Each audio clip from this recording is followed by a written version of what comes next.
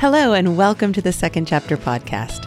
This is season 9 of the Second Chapter, and I am back with more brilliant and inspiring women who have changed their lives and or their careers after 35.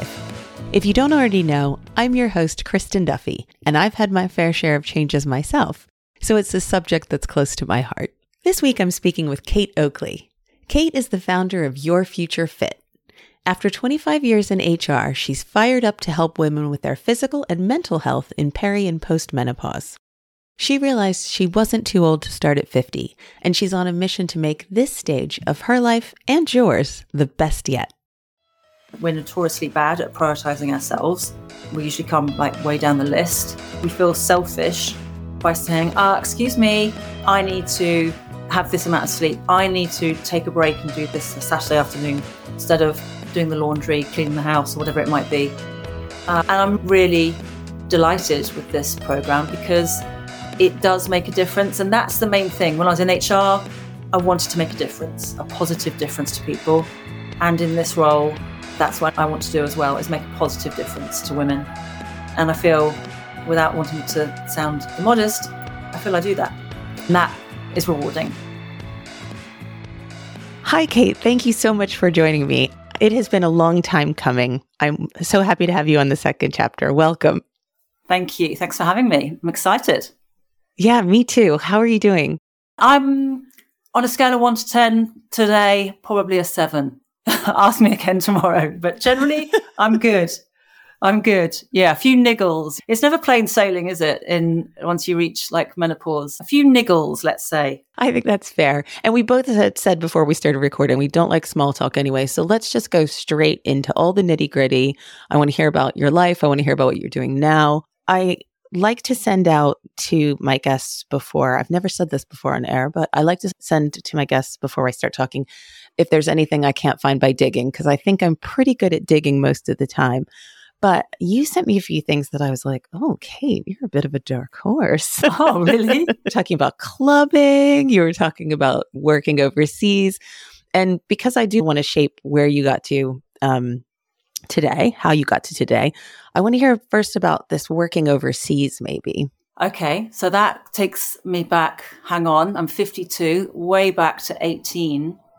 And I don't know where this came from, and if it was a generational thing. But back then, I didn't talk things through with my parents and say, how do you feel if I take a year out? And I made my own decisions. Now, my parents had divorced, so maybe different scenario, but I just decided I wanted to get the hell out of where I lived because I was brought up in the countryside. It was quite boring, very pretty, but boring. And I was going to study French at university, and by the time I'd done my studies at school here, couldn't speak good French, which is how the system works here.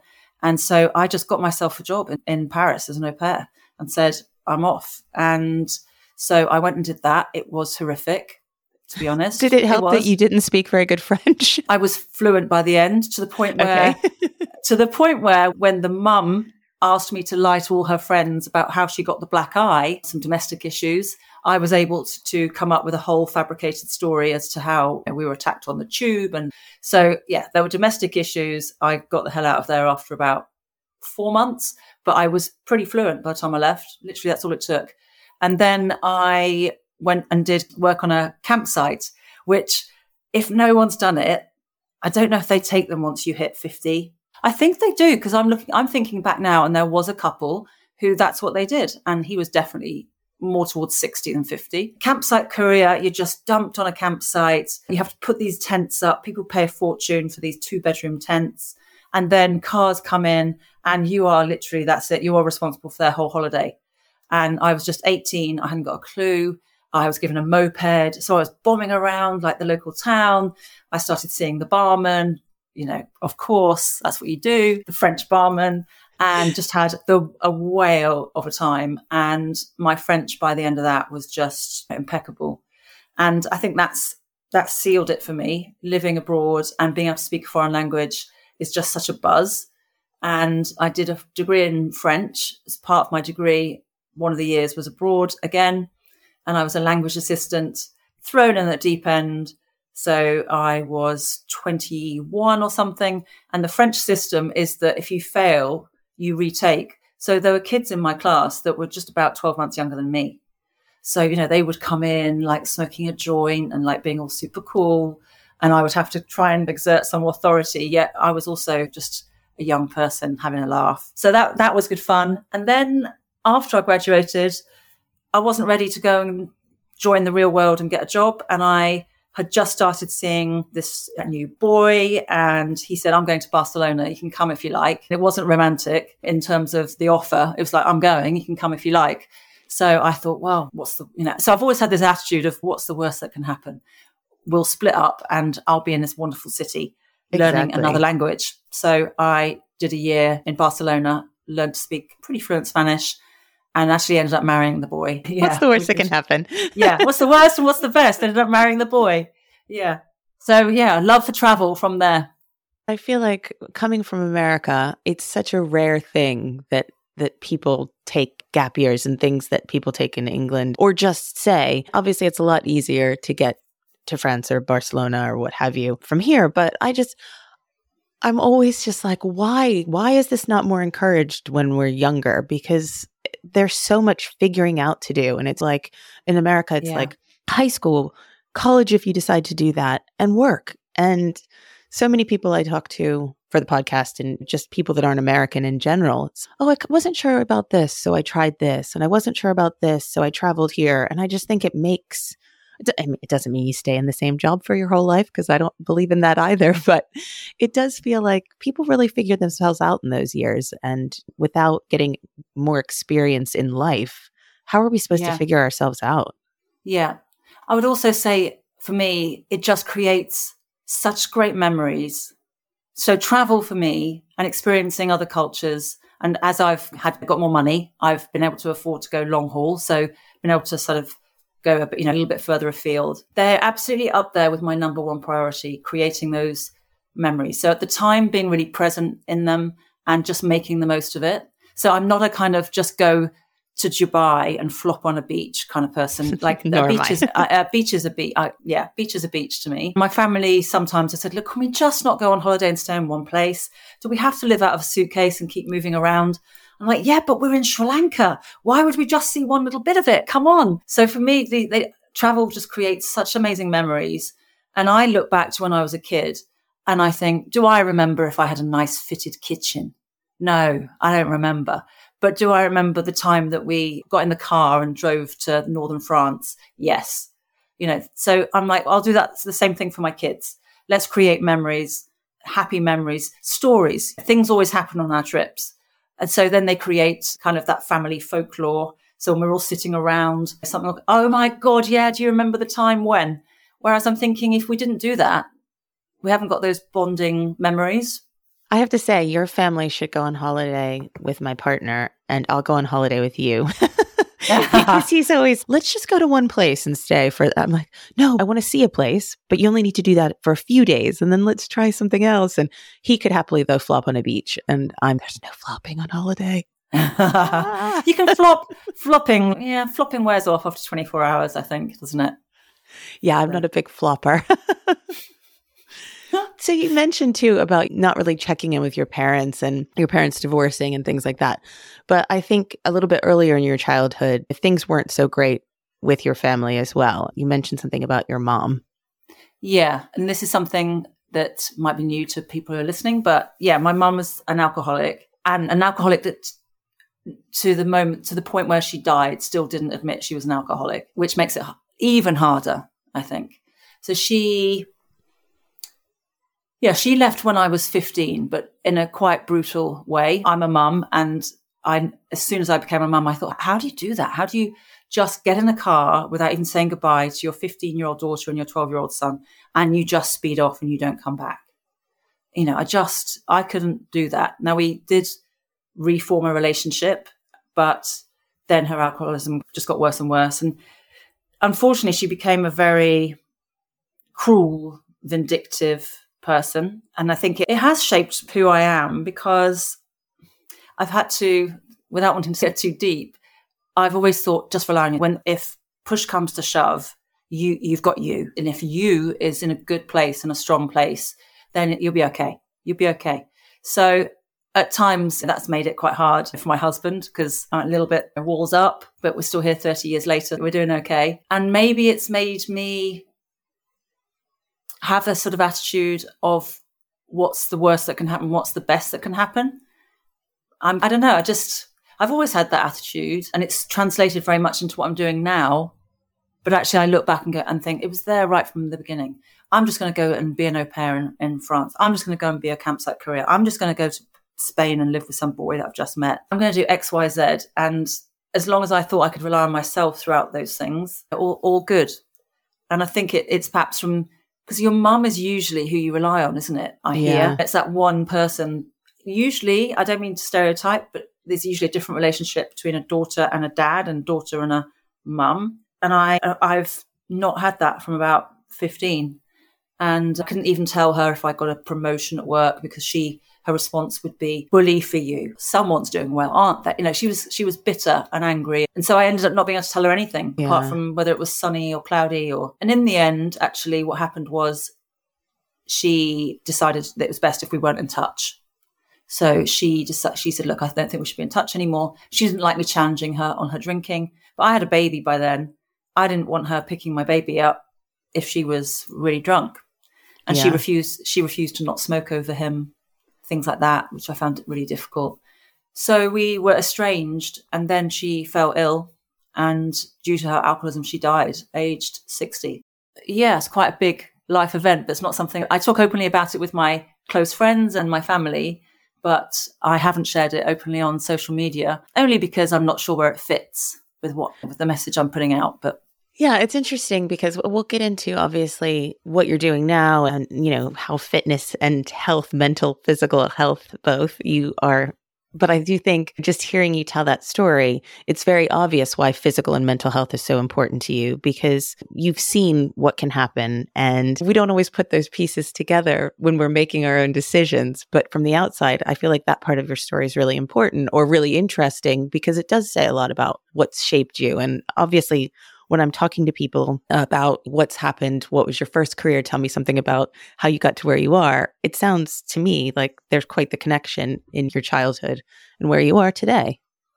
You're absolutely right. And fitness is something that's been part of my life since I can remember, since my early 20s. And it was definitely more for the mental health side of things that I exercised than the physical. Because I think back in my 20s, if I was slim enough, and I felt okay going on holiday with my friends in a bikini. That's what I cared, on the fitness side, that's what I cared about. Yeah. But it was for my mental health. I wasn't doing it for any aesthetic of course I wasn't thinking about my long-term health in my early 20s. Mentioned clubbing. Yes, I was too busy partying actually. But for my mental health, definitely. But I do drink alcohol. So it's not that I'm not a body is my body is my temple kind of person.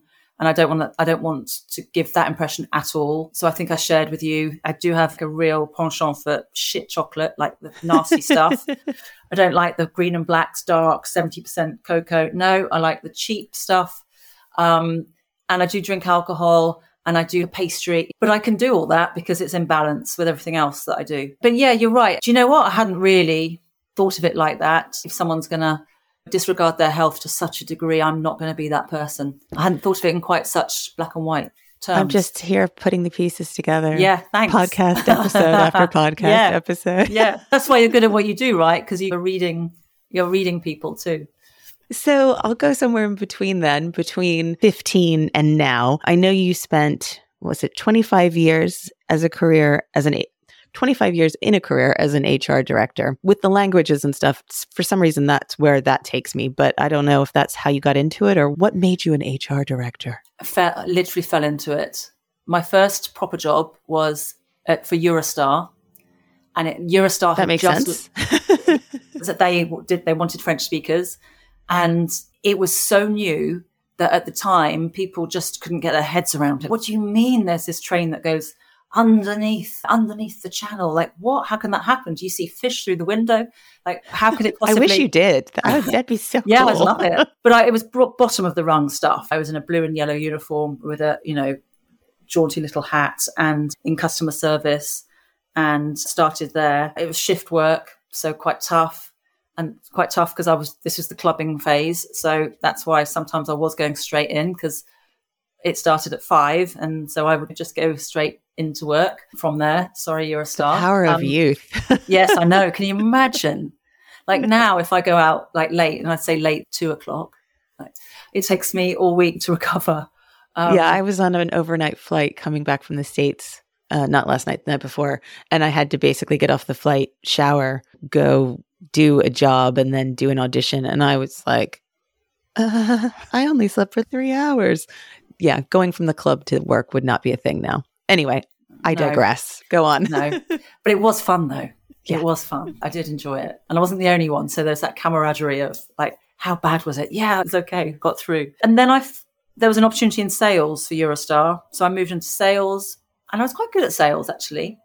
And before I knew it, I then got a job for a food and drink e-commerce business, got a huge promotion up. I'm never quite sure how I got that, to be honest. It was like a really weird, my salary doubled overnight, and I found myself managing a corporate team. And then I moved from there to a concierge business, and I've just been good at the people side of stuff. So it's the people side of stuff rather than the employment law and all of that. That never interested me very much. But developing people, developing talent, and making a difference to them was the bit that I loved most. And I enjoyed it for a obviously for a long time. The hiring, I loved the recruitment side of it as well.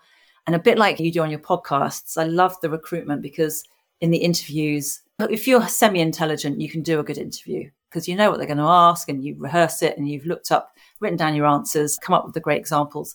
I liked unpicking all of that and getting deeper inside and seeing what the person was really about. Loved that, but the firing bit, didn't love the firing bit so much, making people redundant. But I loved it for a long time. And I've always said to myself, if I don't love something, then do something about it.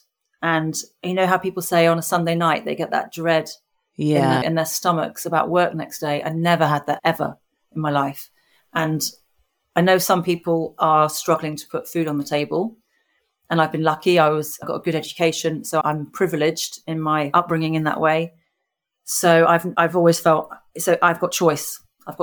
And if I just get that dread on a Sunday night, then do something about it. Time to go. And I started falling out of love with it, and that came at a time where the perimenopausal symptoms were all kicking in, and I was starting to do my own research into that. So it all came together with falling out of love with HR, understanding why I was getting these certain symptoms and what I could do about it. My continued love for fitness and exercise was there. And I had actually thought about, I'm going straight into what's made me change careers now. Is that okay? But it all kind of converges into the path. I had thought about becoming a PT in my 40s, but I talked myself out of it. I thought I was too old.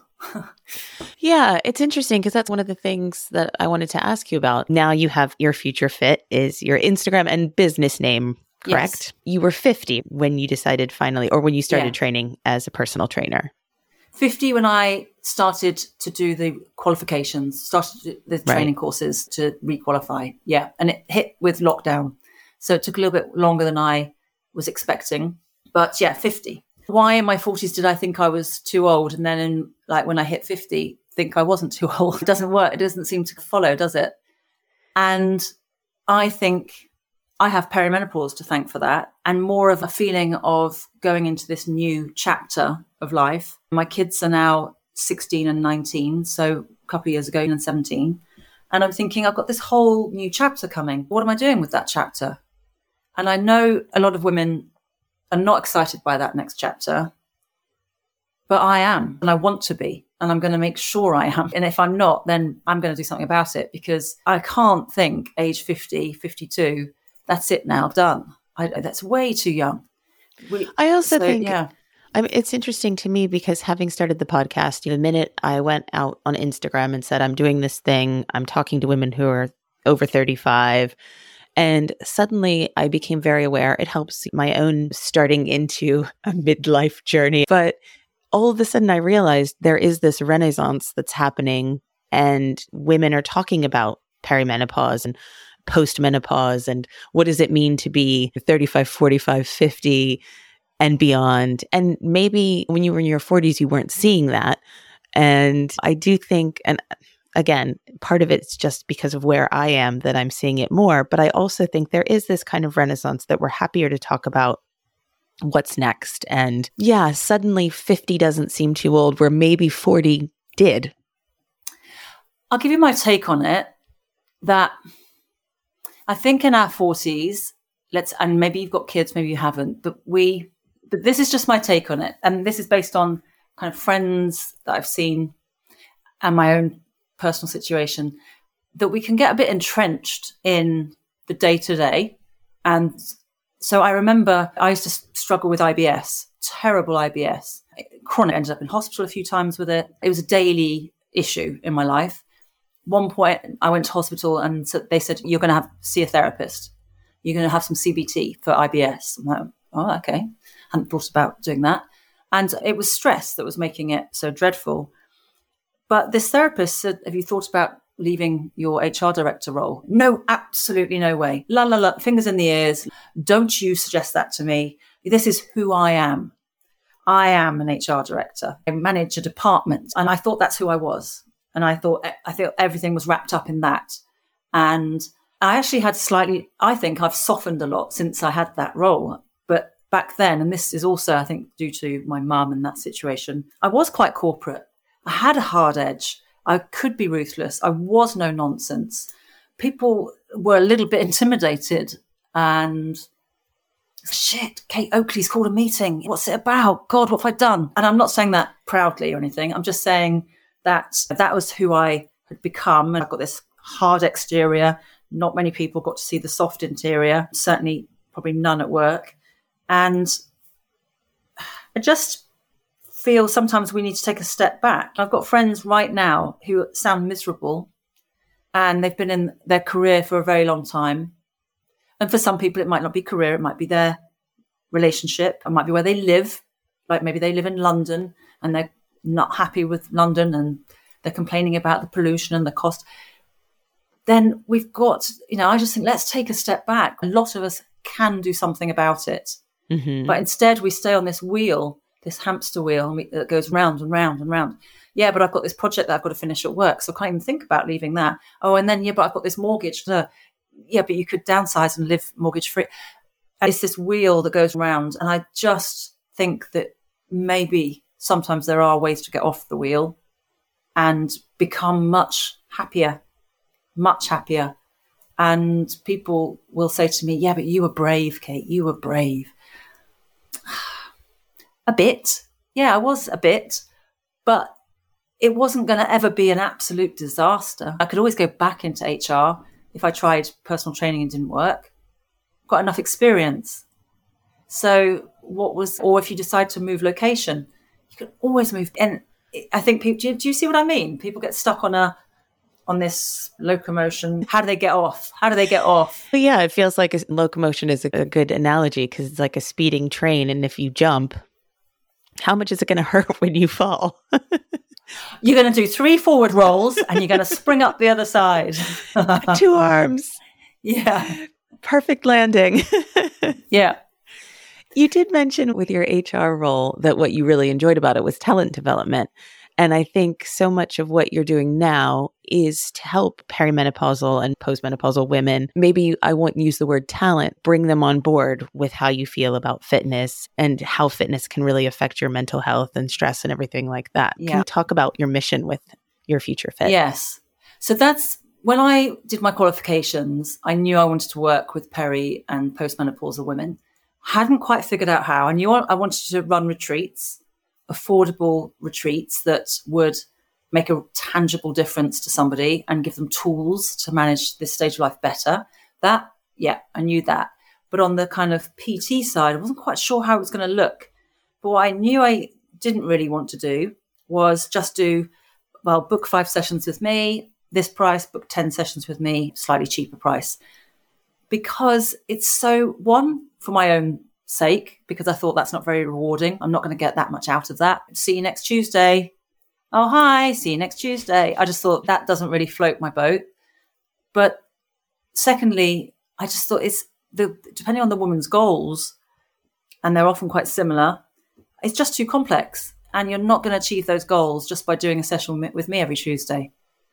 And in peri and postmenopause, when you've got all these other pieces to consider, like sleep, stress, self-care, nutrition, along with the exercise, I thought I need to look at all of them.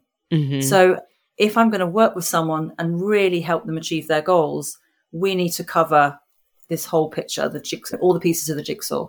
That's not to say I'm a sleep expert. It's not to say I'm a nutritionist. It's not, but I can't not cover those things. So that's when I developed this 12-week program that I run.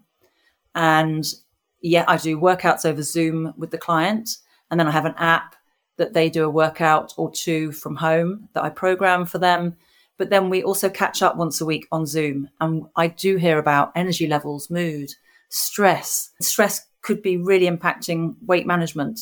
So a lot of women say, yeah, but I'm not doing anything different, but yet the weights come on. And then I dig and I find out that they are stressed like beyond belief. And we need to look at stress to actually deal with the weight management side of it. Just doing the workouts isn't going to work. Or if, you're eating donuts for breakfast, lunch and dinner, that's sorry. Sorry. But 3 workouts a week is not going to create the lean muscle mass that you want. So that's why I developed that. And you're right, it is quite a lot of coaching and getting people to look at things perhaps in a different way, reprioritize things, because we're notoriously bad at prioritizing ourselves. We usually come like way down the list. So women I'm the same. We feel selfish by saying, excuse me, I need to have this amount of sleep. I need to take a break and do this Saturday afternoon instead of doing the laundry, cleaning the house, or whatever it might be. And I'm really delighted with this program because it does make a difference. And that's the main thing. When I was in HR, I wanted to make a difference, a positive difference to people. And in this role, that's what I want to do as well, is make a positive difference to women. And I feel, without wanting to sound immodest, I feel I do that. That is rewarding. I mentioned your Instagram page, which I know you're still working on a website, but your Instagram page, whether or not it's someone who can do the 12 weeks with you and gets the benefit of your one-to-one time, you put so much out on your Instagram page that is researched and informative. And even I do triathlon coaching. So I do a lot of reading and a lot of speaking. Know that. I do. So I spend a lot of time, like you said, with my one-to-one athletes. Talk to me about your sleep. Talk to me about your stress. Talk to me about things that might be making you more tired than just your workout. But I feel like on your page, you're putting out things that I'm like, oh, I didn't know that, or that's really a fascinating thing. Or there's also short workouts and things that I think are really helpful. I guess I'm just agreeing with you. You don't have to sound immodest because you are helping a lot of people.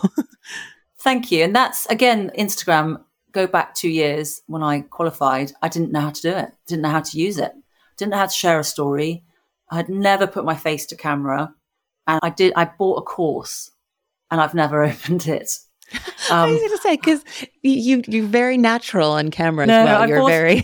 I paid for it and I still haven't opened the bloody thing. Because I just thought, no, just get on with it. Just get on with it. Wing it. Just get on with it. And it's worked okay. So I've never opened the course, which is dreadful, isn't it? What a waste of money.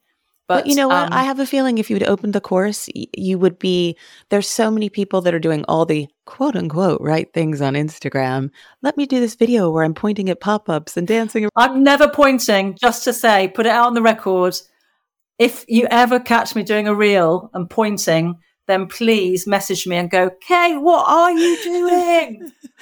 Exactly. Never. You're just, like I said, natural to camera. You're saying things that really, in my mind, are informative, make perfect sense. And there's some real light bulb moments without actually having a light bulb ding over you. Oh, that would be really bad. Oh, God. Is that a real thing? Like literally a light bulb on a reel? I think I just made that one up. But that would be a good cringe. I do think it is helping women. I am pleased about that. That's why I keep doing it. Every time I get a DM or a comment where someone says, I didn't think I could ever do weights. I thought even I could manage your short workout. I think, yes, great. I'll keep doing it then. I'll keep doing it because there's a lot of content out there. It's 45 minutes long. I just think that's overwhelming. If you've never picked up some dumbbells, how do you feel that you're going to manage a 45-minute workout, even if you've got the time? Yeah, I've deliberately made them short. And so if people think I'm beyond that, because I'm reasonably strong, you can just do the workouts 2 or 3 times through. It's fine. But yeah, I'm pleased it's encouraging women to pick up weights and do resistance training in midlife.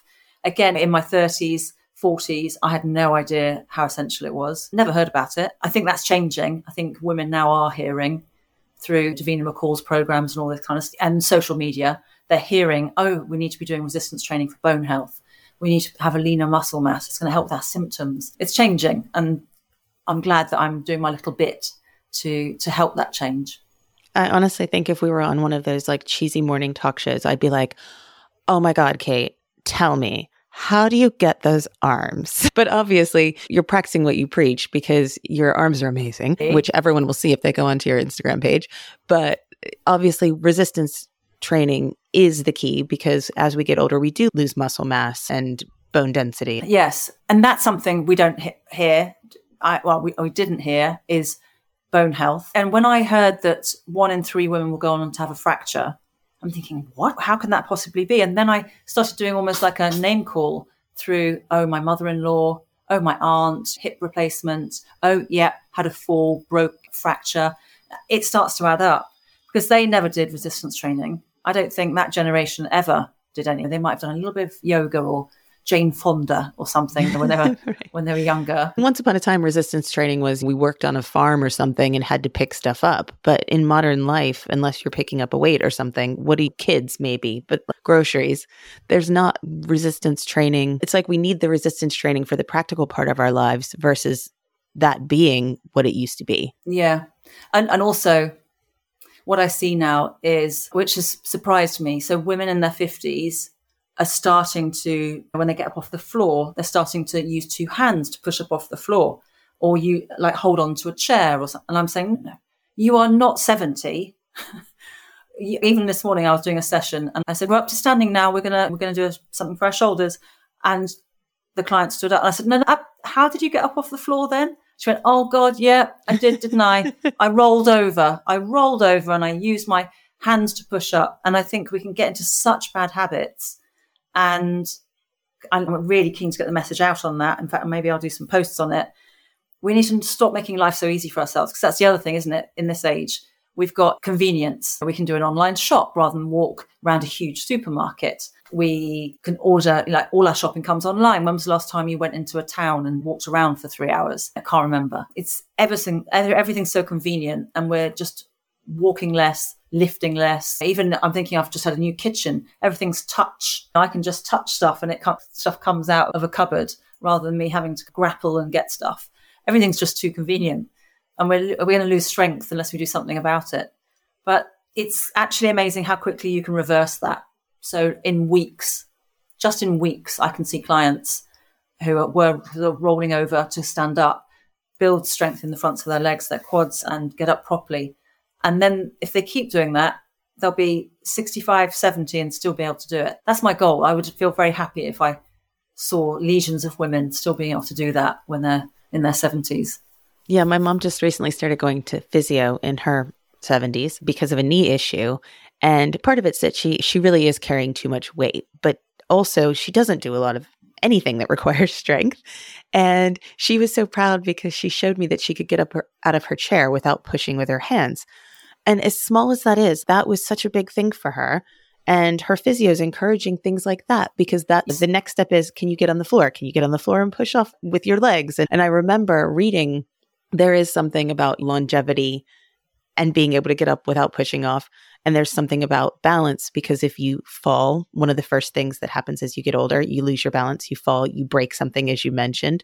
Once you break a hip or something, that is one of, I hate to say the leading causes of death, but that is what eventually leads to a lot of people losing their mobility and dying. Yeah. So these are these small things that maybe, it doesn't feel so important that we are able to get up off the floor without pushing off. But that is huge. And the example you've just given is perfect.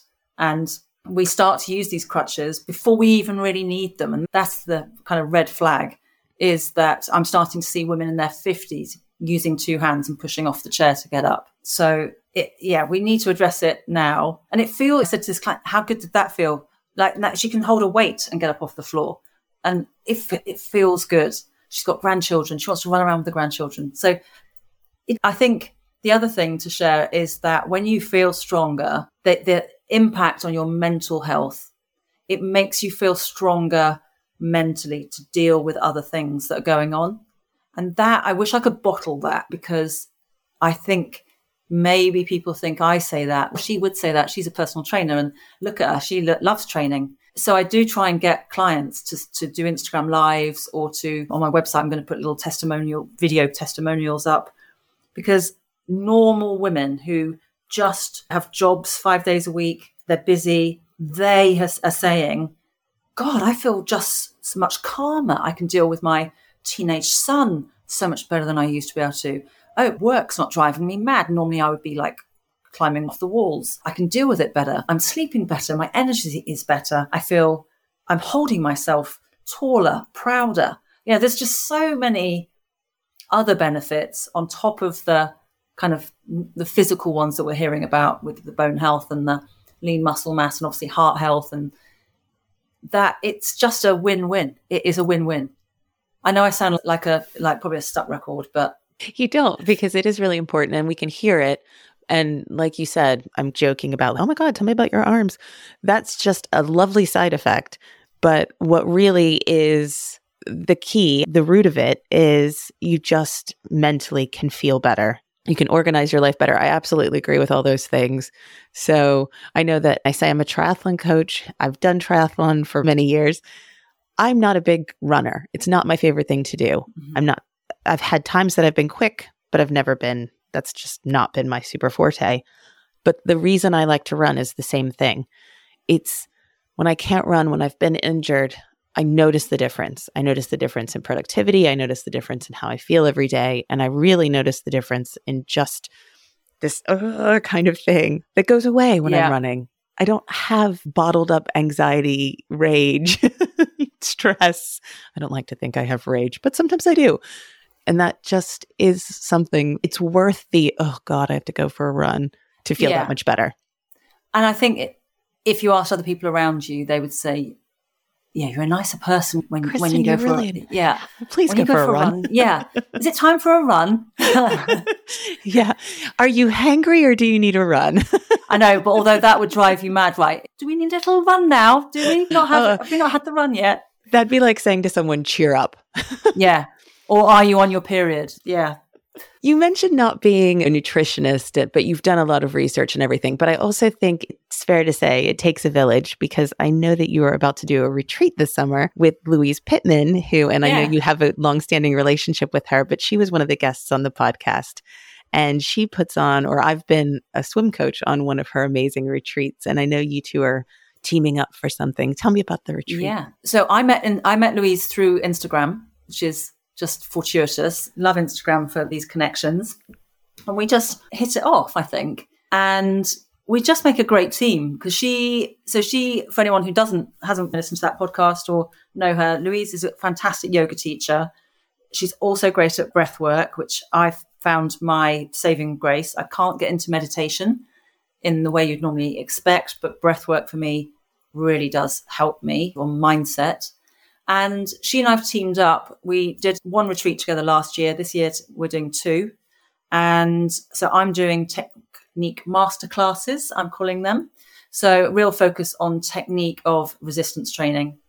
And we're doing, so it's daily breath work, strength training, yoga. We've got a gong bath practitioner coming in. We're going to squeeze in some cold water swimming.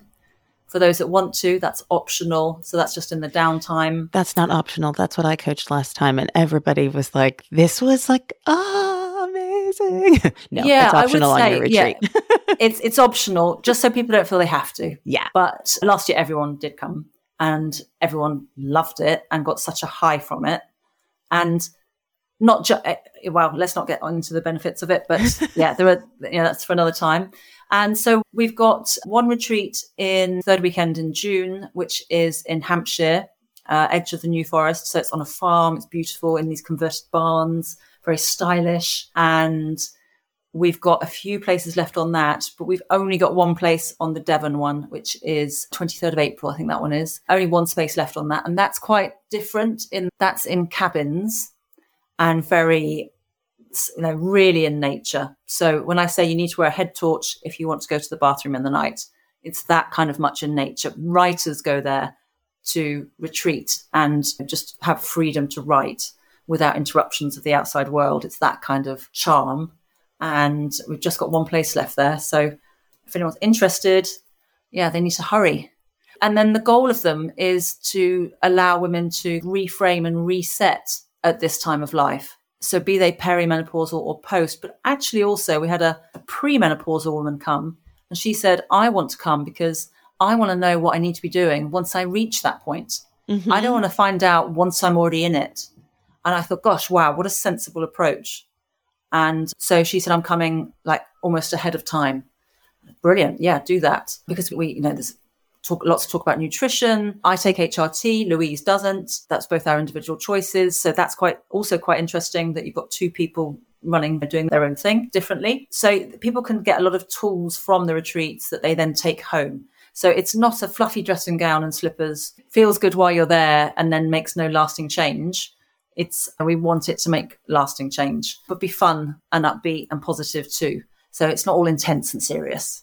Yeah. And unfortunately, I know there's plenty of people that won't be able to fit onto the retreat, let alone make it to the places you are. But I did want to mention it because I think having helped out with one of Louise's retreats, I know that they're amazing. And I know the two of you together are amazing. So anybody who's out there should definitely book on or go onto your Instagram page for the shorter sessions, because I think either way, people will get a lot out of them. Thank you. That's very kind of you to say. You've said so many things already that are great tips, what you've experienced with your own stress and how fitness has helped. But what about when it comes to making a big change like this? Do you have any further tips about, somebody who maybe is thinking about a big career change, a big life change? My simple answer is, which sounds maybe a little crass, is to be bold and to really think, what's the worst that can happen and what's the best? Quite often we say, what's the worst that can happen? Yeah, but what's the best that can happen? Because what's the worst that can happen is already quite a negative path to go down, isn't it? I might be crap and people might laugh at me. And let's think about what's the best that can happen. And it might help to just go old school and get a piece of paper and have 2 columns on it, the fors and the againsts. I think sometimes we just don't even let ourselves go to that point. We just have this idea that rattles around. It comes out when we're dissatisfied with other areas of our life, and then it gets shut back in the box again. And I'm just saying, let's get it out of the box and really address it. I don't know if you've got friends that complain. They complain every time you see them. It's the same complaint. And I'm thinking, I say, but there's only so many times you can say, the power is in your hands. You control this. And I'm talking about a certain situation. So not someone who's holding down 3 jobs just to feed the kids and pay the electricity bill. I get that that's more complex. But if you are in a position where you could try something new, you can always review it. I always put in a review. So let's say I decided to run day retreats for a while. I've not done those before. That sounds a bit scary. They'd probably be on my own. I've not done a retreat on my own. Yeah, but how would I promote it? Who would come? Is there enough expertise for one day? Just me. So all of those questions. Am I good enough? Will it work? La, la, la. So, yeah, but what's the best that could happen? The best that could happen is that I fill all the spots. I really make a difference to women. They leave that retreat with extra tools to manage their menopause in a fantastic way. I feel over the moon that I've achieved it. That's the best that can happen for me. Yes, I would like to earn some money from it as well. Yes, I've got bills still to pay. The worst that can happen is I try it once and it doesn't work and I don't sell the spots, and possibly I would try and take some risk out of it, and maybe I'm not going to make a loss. Maybe I break even.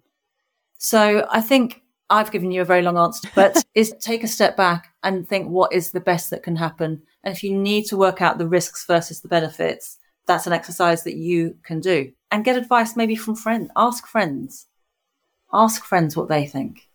Yeah, it's interesting because I always phrase the question just based on what the podcast is about. If somebody wants to make this change, how can they? But it was interesting you saying, what if I wanted to do a day retreat? This kind of advice is so good, even if it's something that's just a bit smaller in your life, because not everybody's going to be listening and go, oh, I was thinking about a career change, or I was thinking about majorly changing my life and moving to another country or something. Sometimes it's just something small in your life. But if it's something that's niggling at you, sometimes I think that puts you in this place of paralysis that's actually, it's not that big of a deal. Like, what is the best that could happen? Yeah. Go for you're it. right. It doesn't need to be, I was thinking of writing a book or starting a podcast, or it could just be like, for me, it would be something like this day retreat. And I know I come across as really confident, but behind the scenes, I still have the same doubts and, questioning myself as anybody else. And I don't have a colleague. So I can't even run it by a colleague and say, what do you think? How shall I go about this? And my husband, to be honest, is just too busy. And he's too busy and I don't want to load it on him. So it could just be something small, but you just are a bit afraid to do it, but you'd like to.